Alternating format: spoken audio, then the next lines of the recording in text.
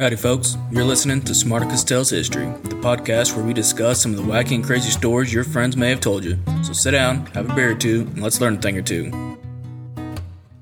Welcome back to the show, ladies and gentlemen. This week on episode number 2, we are talking about zombies, the undead, the flesh-eating, decaying corpses of what was once a human being. For the past 20 years or so now, they've been in all kinds of movies, TV shows, video games, comic books, and probably a lot of other places that I don't even know about. We've got zombies that range anywhere from the Dawn of the Dead, Resident Evil, Zombieland, The Walking Dead, Shaun of the Dead, my favorite, to the terrible zombies like those in World War Z. There were even several old black and white movies about zombies, but where did the idea of zombies originally come from? You see, unlike other creatures of the night, or day for that matter, that are portrayed in superstition, religion, and outright fear, zombies are actually clinically possible. Just the other day, I read an article where doctors were growing new cells from a pig's brain tissue that was dead. He was even able to keep those cells alive for several weeks. So you see, the possibility really is there. Now, are we going to be attempting to bring back the dead? Probably not. But we could be on the verge of extending our own lives for much longer with this new technology.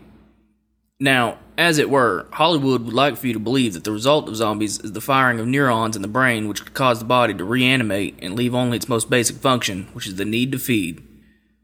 In fact, there are several diseases that could cause a person to have zombie-like traits. A person really could shuffle along in a catatonic state only focused on finding food. The thing is, nobody said that a dead body could perform this function. We even have a bona fide zombie research society that studies these diseases. That's right, folks, it's a real thing. Now, there is a neuropathologist there by the name of Peter Cummings. He believes that the Kluver-Bucy syndrome is a disease that mimics zombie-like behavior. Someone that is afflicted with this disease has some pretty weird and crazy symptoms. Symptoms that include a desire to put inappropriate objects in their mouths, the ability to recognize objects, dementia, and when in a catatonic state, they can become very violent. There are a few other diseases like this that essentially render humans as zombies as they cannot control what they are doing. They may even be unaware they are doing it. As it turns out, the first idea of zombies has been around for thousands of years. They date all the way back to the ancient Greeks. Now, the ancient Greeks are often referred to as the fathers of modern civilization. They were highly intelligent for their time, more so than the Egyptians. However, they were apparently so terrified of zombies that they took special precautions to prevent them. Archaeologists have discovered multiple grave sites that contain bodies covered in large rocks and numerous other heavy objects in efforts to keep them pinned in the grave, should they ever rise from the dead. We can even find mentions of how much they believe that the dead could once again roam the earth in some of the texts that ancient authors have left behind. In some Greek scrolls, there have often been writings involving necromancy and the ability of purposeful invocation to bring back and control the dead. You see, the strange thing about discovering these bodies in ancient Greece was that not all of the bodies were covered in heavy objects. Archaeologists to this day are still unsure why some bodies were thought to have the ability to rise from dead, but others weren't. In fact, necrophobia, or the fear of the dead, has been in Greek history since the Neolithic era and all the way up to the present. The Greeks were actually fascinated about the practice of necromancy to a point. They believed that the dead could unlock many mysteries about the past, present, and the future.